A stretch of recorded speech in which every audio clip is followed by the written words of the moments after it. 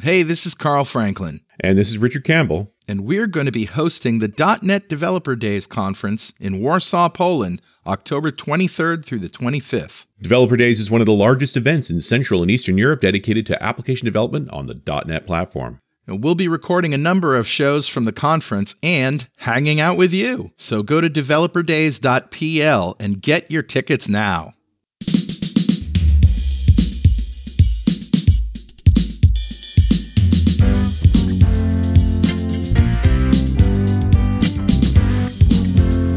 Welcome back to .NET Rocks. This is Carl Franklin. And this is Richard Campbell. And back in the studio today, Elias Puurunen is going to be here in a bit. But before we talk to him, I just want to check in with my buddy Richard Campbell. How you doing, man? No rest for the wicked, dude. I'm pushing hard to try and get the book finished, and we're in the block of pretty heavy-duty travel at this particular moment, which is why we recorded all our October shows in September, because I'm pretty much on the road for all of it. Yeah. You and I will be together in Poland for Developer Days Poland, and our friend Mr. Guthrie is going to be there. That's right. Fun. But I promised She Who Must Be Obeyed and others that I am spending the winter finishing the history of .NET. I'm not going to travel. I'm going to go up to the coast to be all alone. You say that every day. Now. You're going to be like, oh, maybe I'll take a little time and smoke some ribs.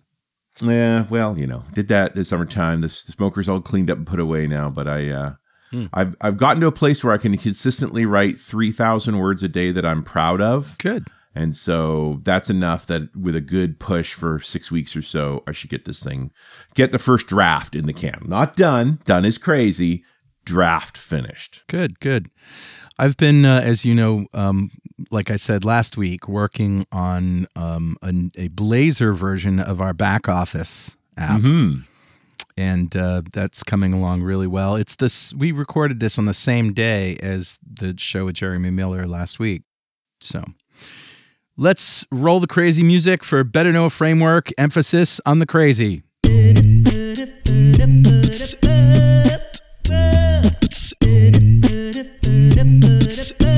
All right, dude, what do you got? Every once in a while, I come across a blog post or a tweet or something where somebody's just a ranting lunatic. Okay. I'm going to let you come to the decision about this blog post, whether you think this person is a raving lunatic, but I don't agree with what he says, but his disclaimer is great. And this is a blog post called Why C# Coders Should Shut Up About Delphi. Apparently, C# coders have been dogging Delphi and dogging Anders for writing it, and which I just don't see any evidence of. I don't know who this guy hangs out with. But listen to this disclaimer. Those that follow my blog or know me personally also know that I don't go out of my way to be confrontational or disrespectful. I try my best to follow the middle path to see positive in all things, but sometimes you face a level of stupid that begs a response, a verbal one, and this is one of those cases. Lately, I see more Delphi developers getting into debates with C# developers, and they are confronted with an attitude and belief system that, quite frankly, is utter nonsense. It's not based on history or facts, but disputes rooted in childish isms, a mix of old habits and unhealthy obsession with the notion that new means better. All right, I'm going to let you pick up and read it from there. It's entertaining, let's say that. And I don't think this worldview exists in mass. This guy may have found some people that he talked to who were living in the past. I would say this blog post might be understandable in like 2004, but apparently it was written in 2016. So apparently, yeah, I'm a little stunned. I got nowhere to go. I got nowhere to go either. Just go ahead and read it. It's a good laugh, and I got nothing. That's it. So who's talking to us today, Richard? We haven't talked about Delphi on the show in 10 years. Right. Just laying it out there, and I'm excited to come back around to that because I've always been impressed with Delphi. No, we haven't. Delphi sucks. Okay, all right. Just kidding. Easy. Deep breaths. Everything's gonna be fine. You're gonna be okay. But I did grab a comment off of show 977. Yes. Back when we did 3-digit shows, Wow. And that's from May of 2014. Okay. When we talked to Francesco Bellina about VB6 to .NET migration. All right. Which is, what's amazing to think about that, of course, is that VB6 ostensibly stopped being developed in 1999. And so why 15 years after that did we do a show about VB6 to .NET migration? Right. And it was the point being that Francesco was still making a comfortable living in 2014, migrating old VB6 apps into .NET, and his tool had gotten very, very good. And we were bringing this up because at the time, because XP had stopped being supported by Microsoft, although that ended up being rescinded because the U.S. Navy depended on XP so heavily. They said, how much money do you want? Keep maintaining security patches for XP, which they still do to this day. And they said, okay. Yeah. Turns out if you throw a large enough pile of money at any company, that's going to work out. Yeah. And so there was a fair number of comments, people saying, hey, you can still compile a VB6 apps on the Windows 10. I'm like, yeah, it's just that there were lots of folks out there that were running at VB6 apps on XP and were afraid to move them for various reasons. But that's not the comment I'm actually going to read here. This is one from Harold Short, and it's 5 years ago. So surprise, Harold, I read your comment. He said, I worked on a very large suite of applications that were all written in VB6. They've been actively developed and enhanced since 1997. And he's talking about 5 years ago. So in 2014, there was a team building VB6 apps still. Right. And keeping them maintained. Yep. So throwing them out or rewriting them, just never been an option. There's simply too much code to replace, and halting development for a couple of years to do that is a non-starter. We are successfully using the VB migration partner, and that's the tool that Francesco is making, to migrate these applications and many of the COM controls and libraries they depend on into .NET. While there have been various challenges along the way, nothing has come up that could not be worked around. We now have a functionally equivalent set of applications in .NET with no missing features. In fact, the applications in .NET we are now able to do add certain features that would have previously been impossible. Wow, cool. I will also add that the VB6 IDE is not as difficult to keep alive as you might think. While not as straightforward as installing on XP, we are able to install it and use it in production, both Windows 7 and Windows 8.1, because of course this is back in 2015 before Win 10 shipped, right? Or 2014. Along with all the COM components dependencies that go with the development environment, staying on the 32-bit version of Windows does keep this much simpler, although we've demonstrated it can be made to work on 64-bit versions as well. Keeping in mind that VB6 and the apps creator are still running in 32-bit mode. But for debugging issues that only occur in these environments, it has been handy. We have no need to keep old XP VMs around to continue to deploy and develop our product. Wow. So he made the point very succinctly. It's like, no, you can keep doing that. And it is interesting to consider a group of folks still out there building that. And that, I think, ties back to the blog post that you mentioned in 2016. Clearly some people out there building client-side apps in Delphi, and I would bet being stunningly productive. That is a refined tool. Oh, yeah. That hasn't grown as much, hasn't bloated as much as a lot of other software. I bet they sing on modern hardware and modern operating systems, just like stinky fast. Sure. So, Harold, thank you so much for your comment. A copy of Music to Code By is on its way to you. And if you'd like a copy of Music to Code By, write a comment on the website at .netrocks.com or via Facebook, because we publish every show there. And if you comment there and I read it on the show, you'll get a copy of Music to Code By. And definitely follow us on Twitter. He's at Rich Campbell. I'm at Carl Franklin. Send us a tweet and shut up about Delphi. That's not a line you've ever said before, I think. I'm pretty sure. Well, our good friend Mark Miller comes from the world of Delphi, and I remember being very jealous of Delphi in the VB time frame because of the features that it had, and it compiled to real code and all that stuff. Yeah. But Delphi and CodeRush, the original version of CodeRush written for Delphi, was... you've never seen stuff made faster. It was stunning how quickly he could build software. And Mark's a hell of a fast coder at the best of times, but this was just like level up stuff. And he, that's where Mark coined that term, coding at the speed of thought. Right. Well, let's bring Elias on, and maybe he's got some comments on this crazy blog post. But Elias Puurunen wants technology to work for humans. At age 4, he got to use a Commodore 64 which started his journey to learn how to make computers do his bidding. As he used WPF and Silverlight to fund his computer science degree at the University of Waterloo, Elias discovered the field of human-computer interaction, HCI, and he's used the principles of HCI to make better apps for the users he serves ever since. He even named his company Northern HCI Solutions to reflect his commitment to great user experience, or whatever we're calling it this week. To combine his love of conferences, public speaking, and free hotel coffee, he created Tractus Event Passport, a suck-free conference experience app. It has powered conferences and symposiums across Canada. In his spare time, Elias teaches the University of Waterloo's Masters of Public Policy students how to write code. You can find his first book, Beyond Passwords, which launches October 15th at beyondpasswordsbook.com. That's like 5 days from now, right? Yeah, very close. We're almost there. Beyond Passwords. All right, first of all, what did you think of the blog post? Did you get to read any of it? Oh, my eyes glazed over after about paragraph 2. I don't even want to dive into that. That's a special level of ranty. Yeah. And kind of just like not, I don't know, tilting at windmills maybe? I guess. I don't know. It's just, wow. It got me actually to go look up Delphi and sort of look at the state of affairs. And hey, Embarcadero is still out there, owned by a different company now. It's owned by Adira. And they still sell Delphi. So the RAD Studio is at version 10 now, starting at a retail price of $2,200 US. So, I mean, that's not an inexpensive tool. That's as much, if not more, than a full MSDN subscription for a year anyway. Well, of course, it has to be expensive because their audience is very limited, I would say, compared to the open source community.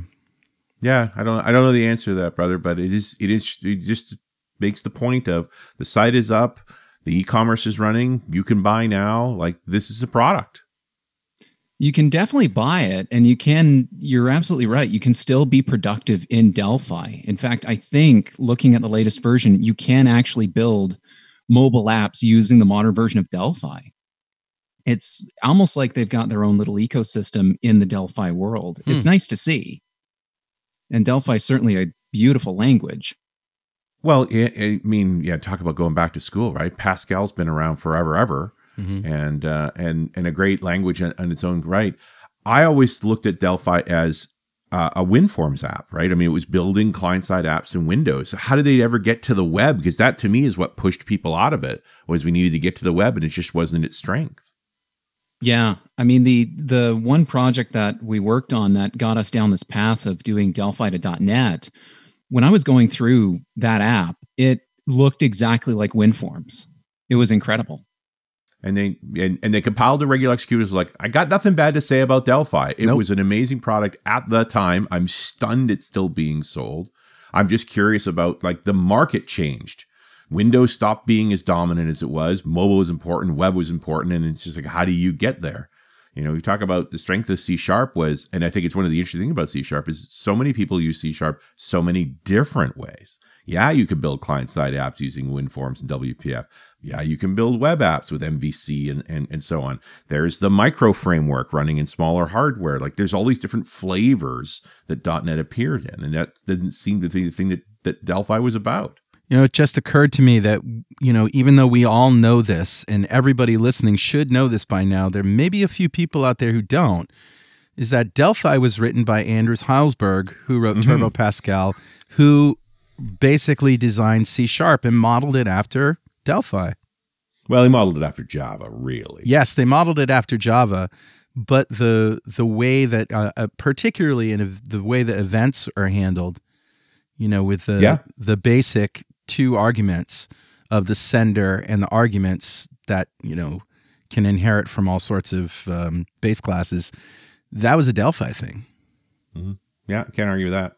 There's, without a doubt, .NET and C# influenced by Delphi because it was influenced by Anders Heilsberg. He didn't build the whole thing, right? Contrary to what some blog posts might say. Yeah, there was the CLR project. The runtime was already under construction before he joined Microsoft. So, he wasn't responsible for all of that, but he certainly had influence throughout it. And I would say positive influence. Like, there are few people on this planet that understand what developers need better than Anders Heilsberg. Any influence he has on any project makes it better. Yeah, absolutely. And when you look at Pascal code and Delphi code today, it feels like C# Lite, which was part of the reason why some of our conversion projects go so smoothly. Nice. It's not a huge jump to go from Delphi over to C# land and over into .NET Standard. And you're talking about .NET Standard, not Core? We're talking about .NET Standard. So just to give a bit of background how I got onto this, if we want to go down that path. Absolutely. Is I got approached by a government organization that had this app that they'd written in the mid-90s. Person who had, classic scenario, the person who had written this app long since had left the organization. Yep. The core of this app ran air quality simulations, and the core of this library was just absolute pure magic. They're doing differential equations, crazy math, stuff that was a little bit above my pay grade. I'm not ashamed to admit that. Uh-huh. I look at a differential equation, my eyes glaze over. But they wanted to take this and turn it into a web app for many reasons. They wanted to update their old database format. They wanted to have this app be translatable into both English and French. That should give away the government that I worked for. Sure.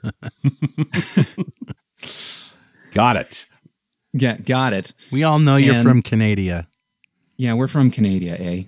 So they had this old app, totally unmaintained. And it was written in Delphi, and they wanted to turn it into a web app. And so they gave me a copy of the source code to look at under NDA, and I noticed that basically the way this thing had been written, the core gem of this thing, and I know you've had Kate Gregory on to talk about developers and shops that have code running in C++ and they just want to keep it going and throw a modern wrapper around it. We were basically facing the same scenario, except in Delphi. And so we figured out that if we could carve out the Delphi library specific stuff like DB tables for doing access database lookups. And yeah, they were using Access for this.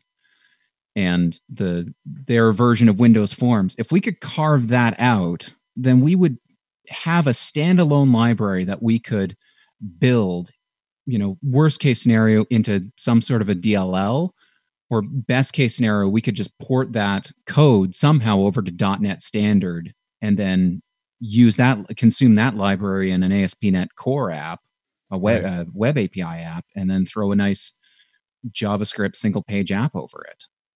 And how long was this app still compilable? Did you have a working Delphi dev environment for it? No, in fact, some of the code was missing. Wow. So we were missing some. Thankfully, we were missing parts that weren't too important. We were missing a few forms, but the core library code was still there.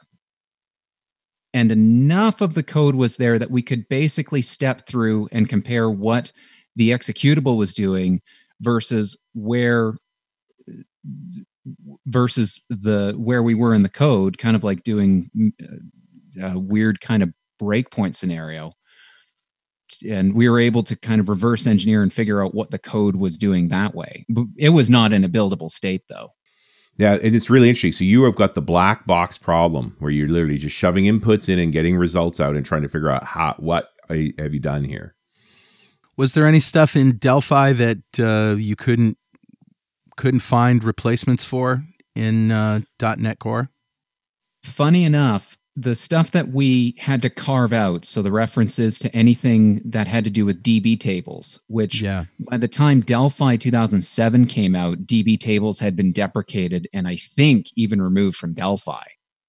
So we were actually dealing with some components that when we first tried to port this to the newest versions of Delphi, the library itself wouldn't compile because it was relying on components that had been deprecated way earlier. Wow. But how long ago was this, Elias? Because you're talking about very old versions of Delphi too. So this project was earlier this year, actually. Okay, so I'm absolute modern times. Yeah, time frame was around January, February 2019. Man,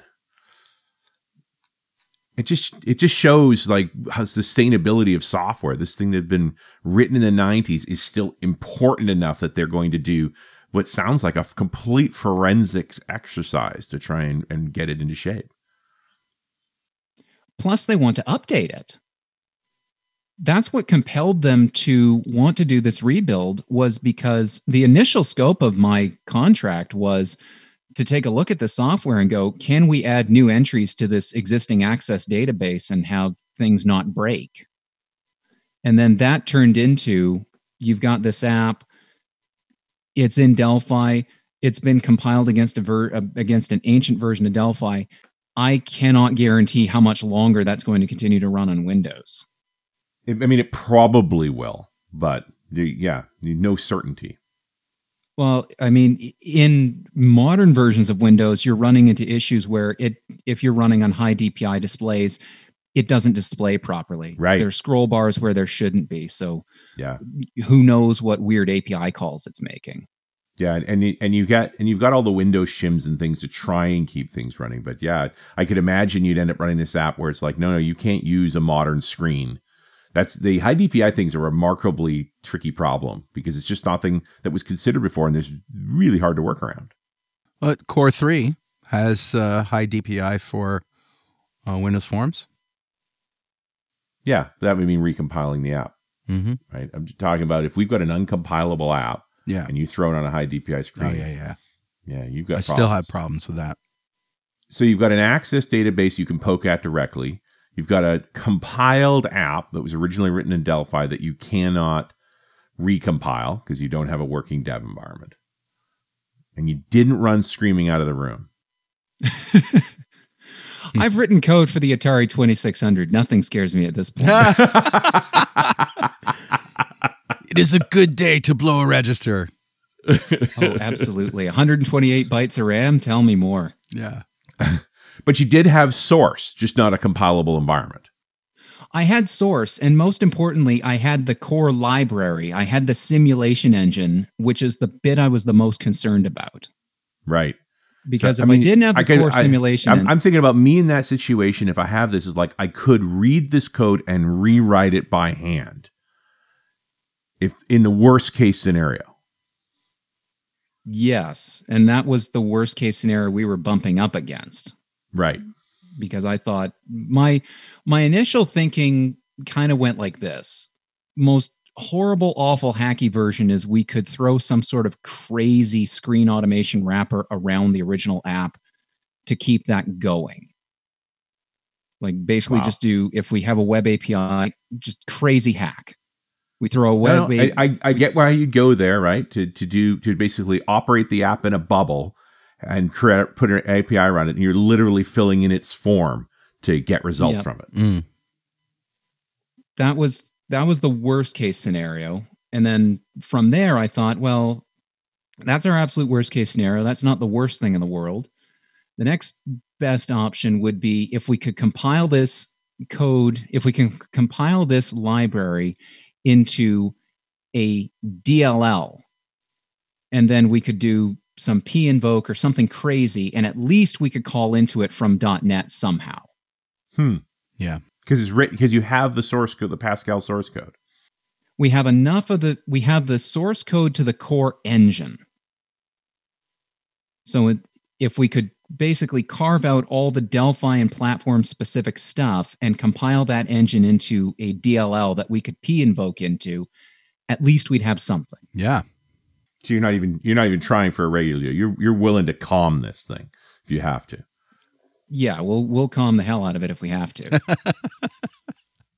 We're gonna calm the shit out of this thing.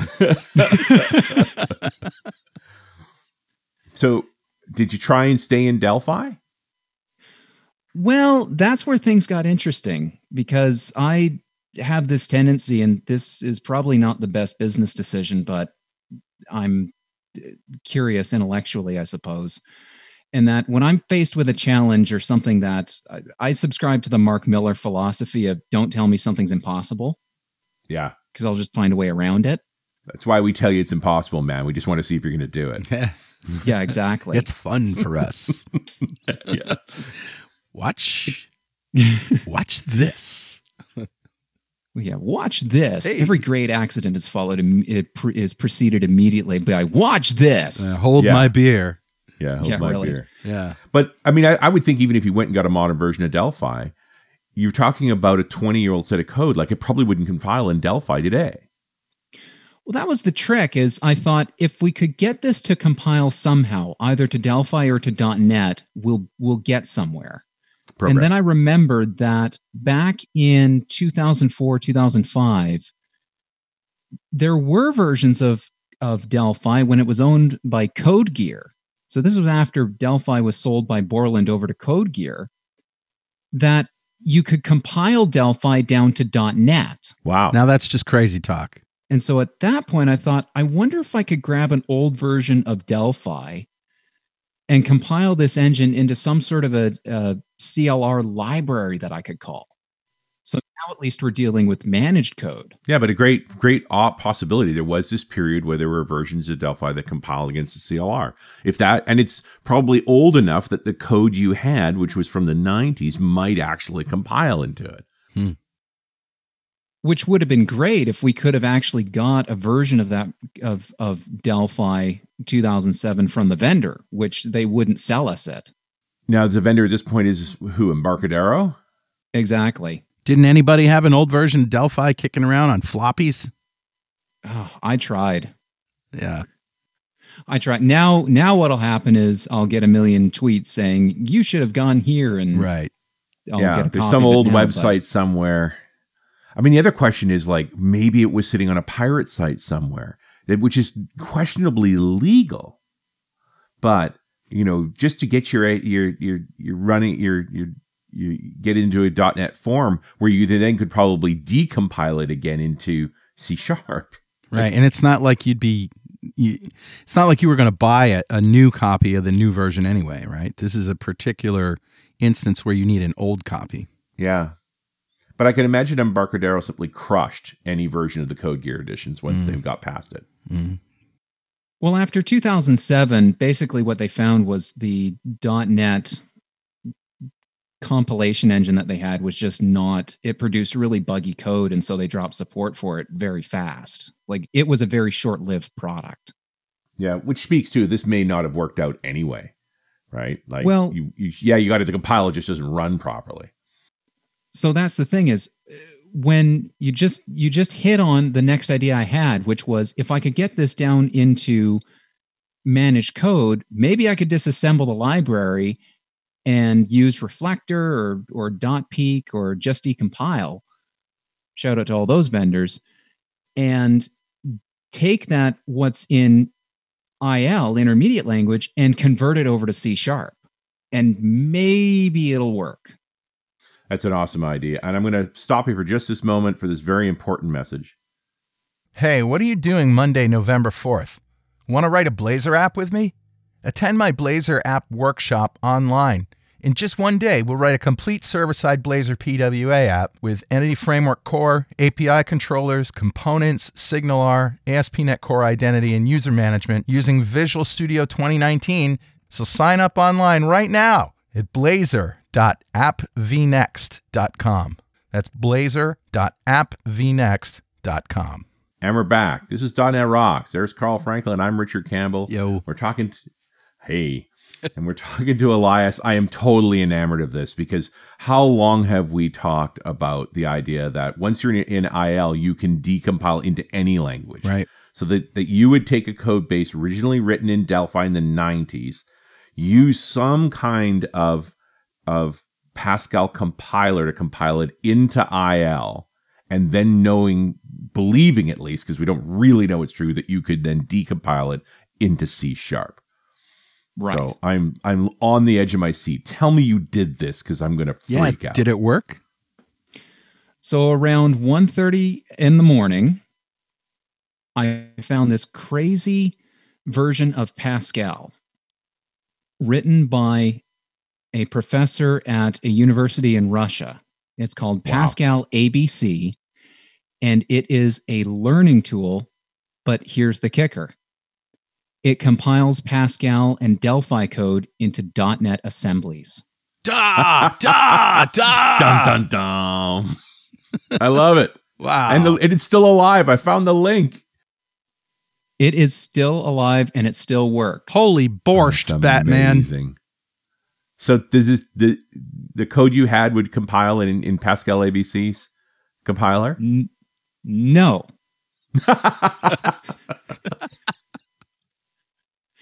This is where the next step comes in. And I call it F5 dirty word. Oh.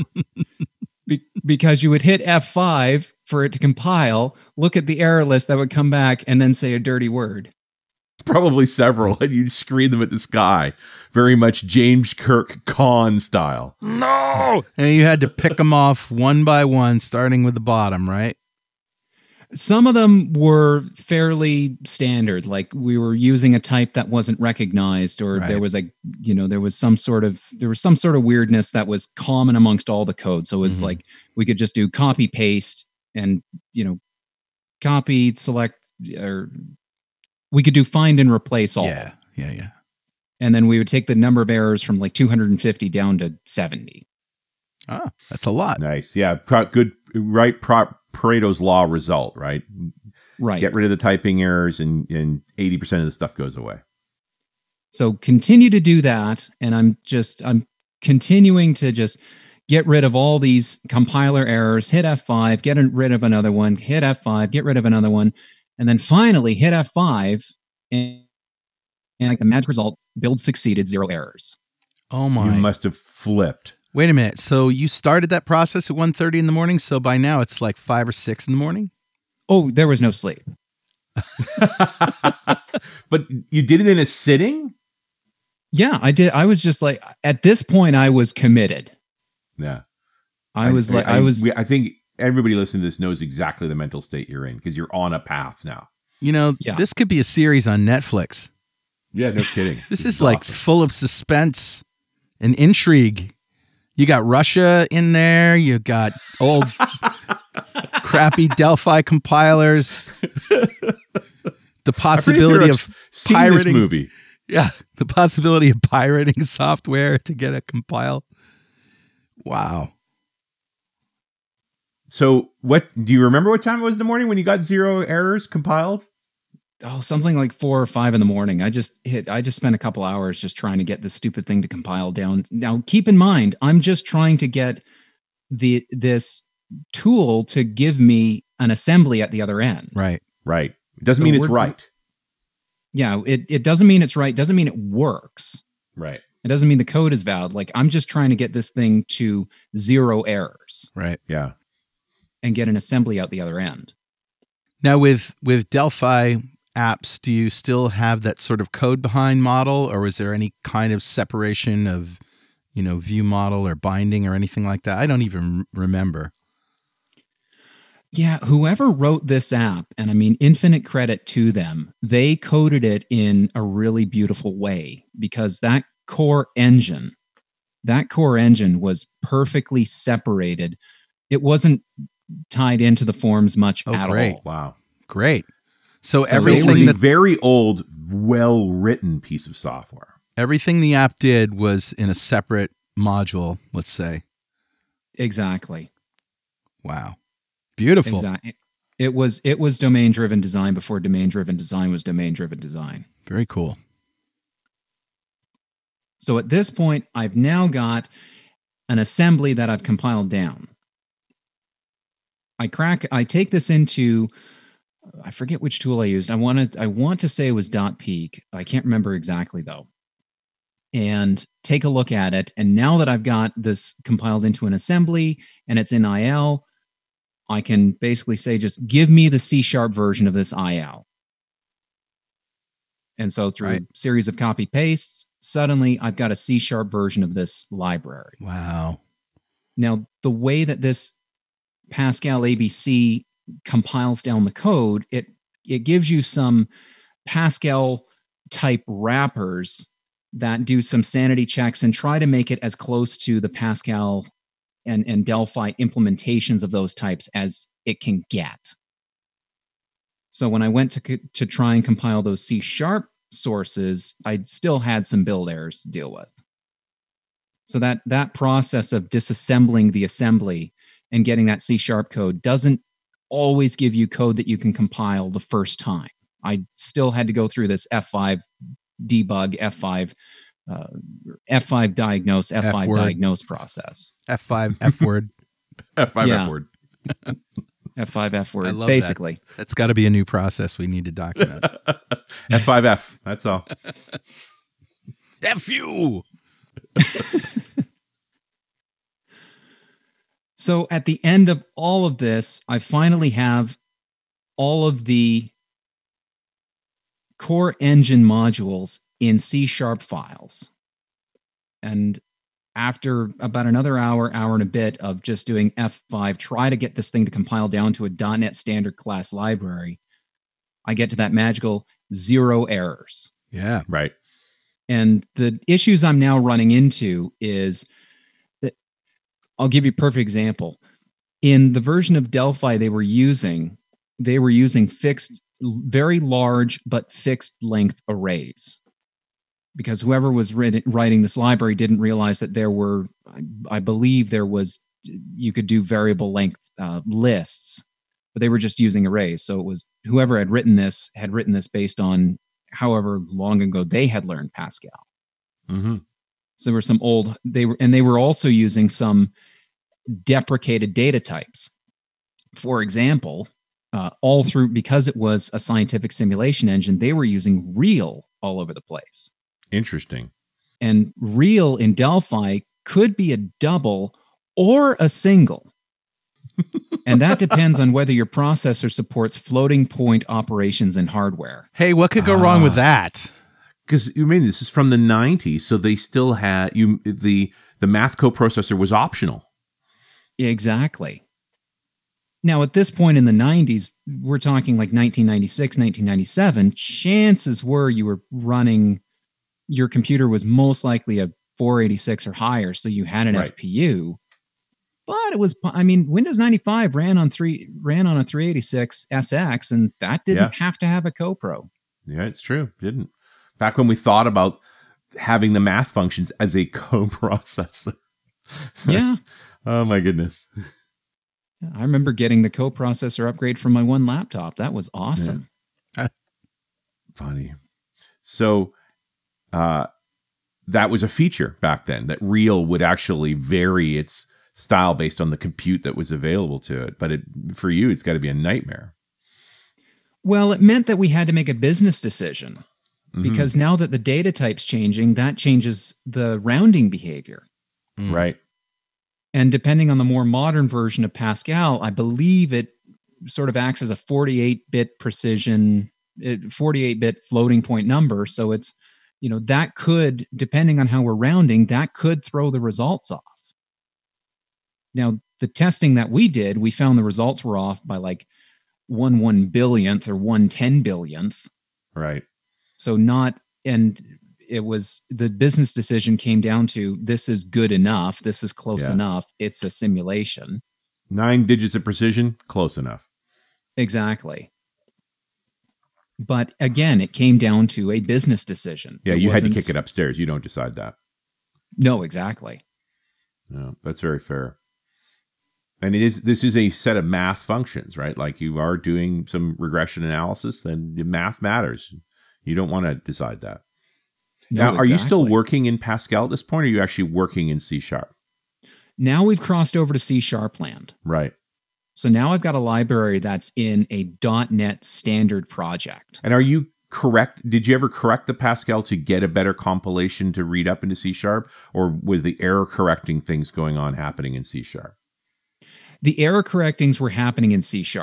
Okay.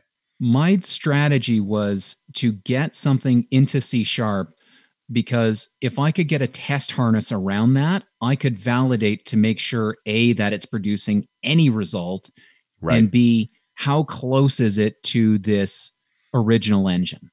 Yeah. So now you can start building a test harness where you're plugging in a set of values into the original system, getting a result set, then running the same values on your new C# system and comparing them. Exactly. And you always presume you're wrong.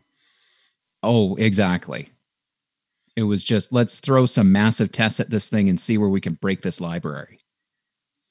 Awesome. All right. How long did this take? Because I got to think of all of the variations. Well, it actually didn't take quite as long as you would think. The nice part was the client had a lot of different test cases. Oh, nice.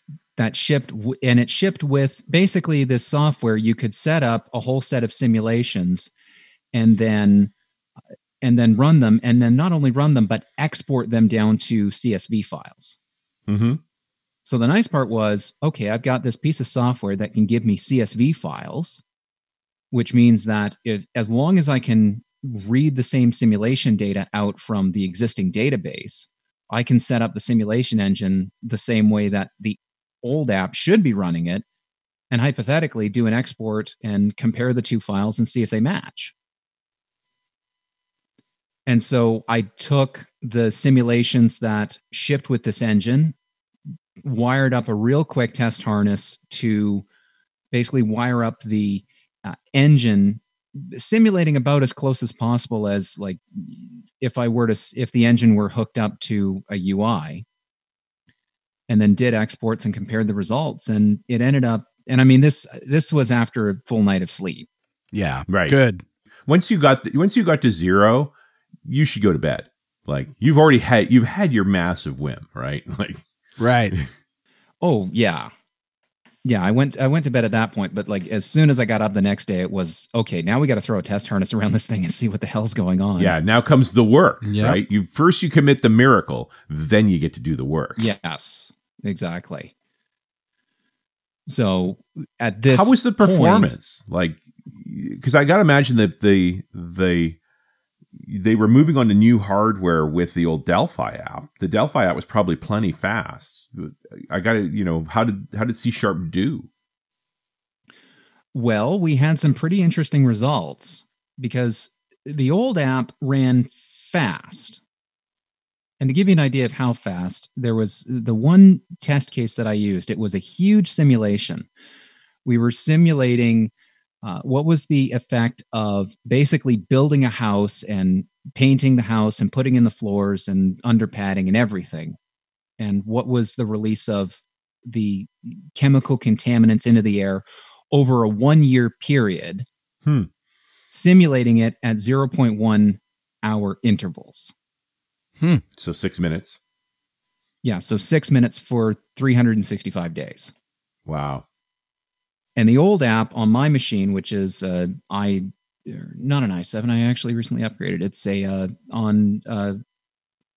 forget what processor I'm running now. How embarrassing! My nerd creds are shot. Yeah. It really doesn't matter anymore, does it? No, it really doesn't. I could just say it was in the cloud.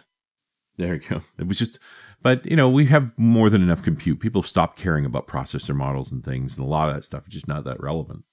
But given you ran the Delphi app on the same machine as you ran the .NET app, we should have a fairly reasonable comparison. Exactly. Yeah. So the original app ran this simulation in just under 2 minutes. Nice. Okay. That's plenty fast, and clearly faster than it was when they did it in the 90s because the hardware is so much faster. Exactly. Now here's where .NET starts taking the advantage. Because the old version, we could not apply any optimizations to that. We're stuck with what they had shipped. Right. Sure. The new version, so no optimizations. This is just getting it to run in .NET Standard. We're at 48 seconds. 48? 48 seconds. Wow. So under a minute. 3 times faster? 2 and a bit, yeah. Wow. Yeah. That's good. And there's plenty of reasons for that. You are running a 20-year newer compiler. Mm-hmm. No, he's talking on the same machine, right? Same machine, but compiling under C#. I mean, that compiler's smarter. It's been 20 years and knows how to take advantage of the new CPU features better. Like, there's lots of wins there that you just didn't have access to with the old code. And so you turned on some optimizations, and then what happened? Well, the next optimization that I saw was I noticed when the simulations were running that each chemical was being simulated separately. So my mind immediately went to, these are independent operations, which means we can run them in parallel. Yeah. For each later, we're down to 7.7 seconds. Oh my. That's great. And I ended up writing a blog post about this. And the thesis of it was basically, can you expect to get like a 14 times speed up from just modernizing every last piece of your software? Probably not. No. But just even if you were able to get like 1.5 or 2 times what you're getting right now, not to mention the maintenance cost of having your code in a format that you can now maintain. Yeah, well, getting to a compilable state is the win right away, because now you have a choice, things you can actually do. Yeah. So did they give you a paid vacation after that? I imagine they would be like bowing at your feet. I'm a consultant. What's vacation? Yeah, what is this vacation you speak of, right? But I'm assuming the customer was very happy. Oh, they were thrilled. They were absolutely thrilled. And I mean, this thing goes live very soon. And it was like after we were able to basically convert this thing into something that can be called by an API and put a nice JavaScript web app over it. Yeah. And get the same results that they were getting previously, and now be able to run simulations that they couldn't before. Right. Wow. Because keep in mind, 114 seconds to run that long of a simulation on the old hardware. And my computer's fast. Yeah. And now we're down to 7.7 seconds. There's new stuff we can do. Yeah, without a doubt. You could take bigger chunks. You can do a lot of things. Like, you have choices. Yeah. Fantastic. What a great story. Is that where the story ends, or does it continue? That's where the story for that particular project ends. Oh, so you've done this with other Delphi projects? Well, what I've started to take a look at, not just with Delphi, but how can you actually take other languages and bring them into .NET and bring them into C#? Mm-hmm. And my immediate thought was the good old language of Fortran. Oh. And it turns out that there are some companies that have the license to sell .NET Fortran compilers. Now, those compilers start around $1,000, or actually 1,000 British pounds, which is, I think, $5 right now, depending on the day. Didn't IBM have a version of Fortran on the Studio Marketplace? I think so. I don't remember specifically, though. But what I'm starting to look into now is, and this is more intellectual curiosity than anything else, is how can we start taking some of these, I don't want to say older languages, but I guess older languages. They are. Apps that are written in these older languages. How can we take those core pieces, like Kate Gregory said, and turn them into something that we can continue to run, so that companies don't have to spend so much money on not just keeping the developers around, which are getting fewer and farther between when it comes to, I think, Pascal and Fortran people. They're becoming more expensive anyway, along with the company support.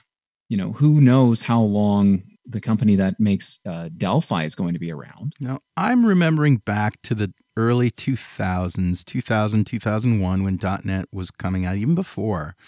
And one of the main selling points was that Visual Studio could support like 20 different languages. There were so many languages, a lot of academic languages, but, you know, COBOL was in there, Fortran, as you said. And I don't know as if those languages are still supported in the current version of Visual Studio, but even if they're not, you could crack open a box of an early Visual Studio and try to at least get something compiled to IL if you have something in one of those languages that was supported early on. Well, as long as you've got the compiler as some sort of compiler that can give you IL, at least you've got a shot at getting it into C#. Yeah. Yeah, I found Fortran in the Studio Marketplace, run by Intel. Will work on the Studio 2015 edition. Is what's officially supported. The retail commercial license for it's $1,900. Mm-hmm. But they do have a free trial, so you could spin up the trial, get your compilation done, and stop there. Yep, you could. Yeah, You absolutely there's possibilities here. Interesting. But this idea of using the IL transit to get you to other languages, you get you into C# from other languages, is very interesting. And it's I feel like we're sort of in unprecedented territory. I did an interview a while ago where someone was talking about missing the old Visual Basic. And like, the lifespan of Visual Basic was 8 years, 1991 and 1999. Here we are with .NET at 17 years and completely transformed, no end date. So we're now talking about software getting so old that it needs to be reconstituted, that we have to consider these sort of migration paths. Yeah, I'm fascinated. This is a great problem, and I'm appreciating. I really enjoyed your story, Elias. Just appreciating that this may just keep happening. This may become normal for a while. Yeah, for sure. Part of this, my thinking about the software maintainability comes from a conversation I had with my girlfriend. She's a civil engineer, so when she talks about a short project, she's talking like it'll be done in 5 years. Right. It's like some of her engineering projects, especially around infrastructure, can be multiple decades.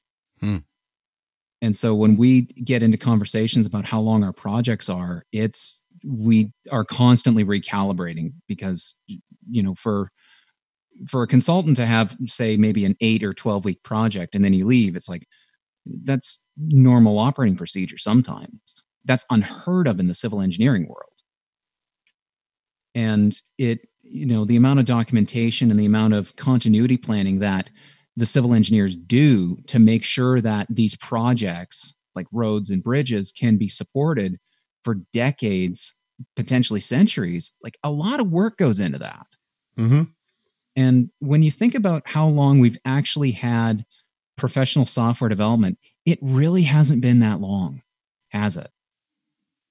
Yeah. Really, I mean, it depends on the flavor you're talking about, right? It's decades, but not centuries. Sure. I mean, I kind of look at myself, I'm 31. So when I was in high school, .NET 1.1 came out. And that's what really got me started into programming seriously. And through this time that I've been through my career, I've worked on some projects where the original developer is either retired or dead. Mm-hmm. Yeah. And what I'm noticing on almost all the projects I've been on that are like that, there was no plan in place. What happens if this guy leaves? Right. And the solution ends up being a giant rebuild.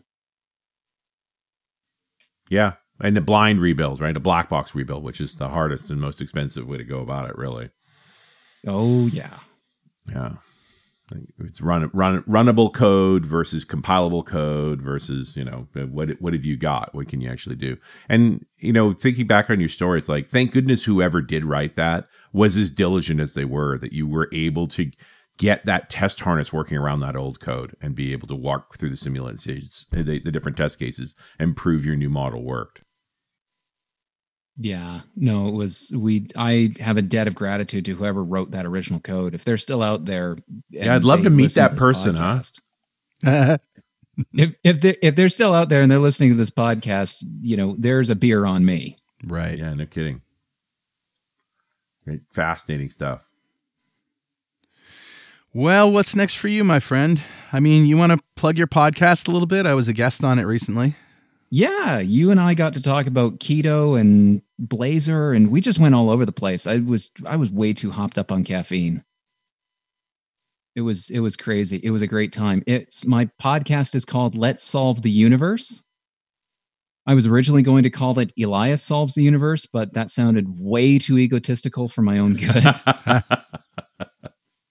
And that's at lstupodcast.com. And the next thing for me is, continuing on some of these crazy projects. I've got some awesome events with my company's app, Track This Event Passport, coming up. And I've also got the launch of my cybersecurity book called Beyond Passwords, Secure Your Business, which, Richard, I can really, oh boy, now that I've written a book, I really appreciate the whole process that goes into it. No, it's way worse than you think, right? Now, I have to agree with the basic sentiment. Nobody likes writing a book. They like having written a book. Yep. Oh, totally. It's awesome to have written it, but the process is definitely, it makes you think about the problem in ways you'd never thought about it before. Yeah. And although definitely. I'm really looking forward to your history of .NET, Me I too. Cannot wait to read that. Yeah. All right, my friend. Thank you very much. What a great story. And congratulations. Really enjoyed it. Yeah. Thank you, gentlemen. I discovered .NET Rocks from another podcast that starts with M and ends in Undays.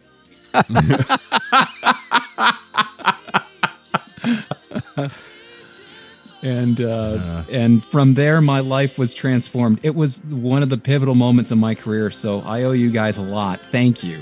Oh, you're welcome. Yeah, thank you. Thanks for being awesome. All right. We'll see you next time, dear listener, on .NET Rocks.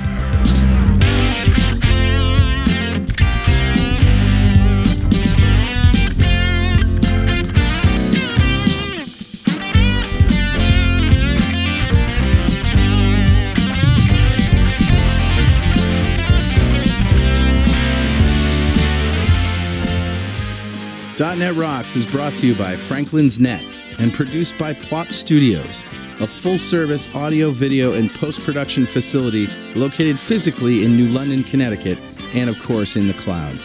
Online at pwop.com. Visit our website at dotnetrocks.com for RSS feeds, downloads, mobile apps, comments, and access to the full archives going back to show number 1, recorded in September 2002. And make sure you check out our sponsors. They keep us in business. Now go write some code. See you next time. Got transmitter banned by the FCC. Yes, I'm a